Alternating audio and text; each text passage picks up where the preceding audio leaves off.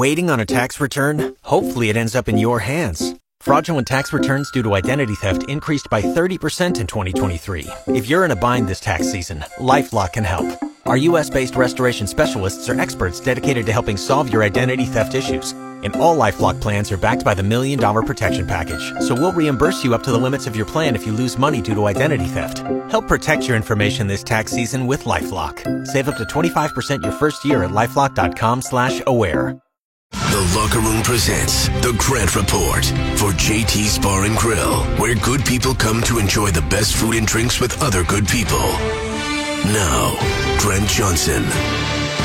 You know, those Scandinavian countries are always ahead of everyone when it comes to everything. Education, work and life balance, and now this. Sweden has become the first country to officially recognize sex as a sport.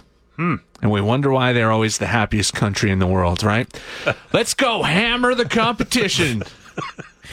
Sweden will also be hosting the first ever sex championship. Okay. Don't lie. This is all apparently real. They are having the first ever World Sex Championship.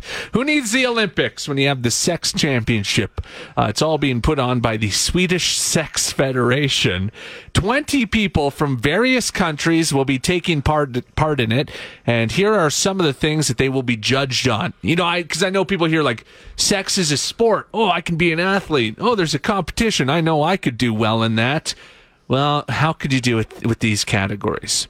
So I left a few of the categories out because, well, you know, not really appropriate, but some of them. Championship seduction, massage, endurance, locks out, appearance, pose, performance, creativity, number of orgasms, how much your blood pressure and your heart rate increase during the act, most difficult pose, and the most artistic communication. This is all real, and it's all happening, and you'll be able to watch it on TSN 5 with James White and Freddie Cappuccino providing play-by-play. The Grant Report is brought to you by BOGO Tuesday at Edmonton Glory Hole Tours. If you're an athlete, come on out for BOGO Tuesday. Buy one, get one. You can book at Edmonton or Tabor, gloryholetours.com. Quickest to the finish line, James P. White.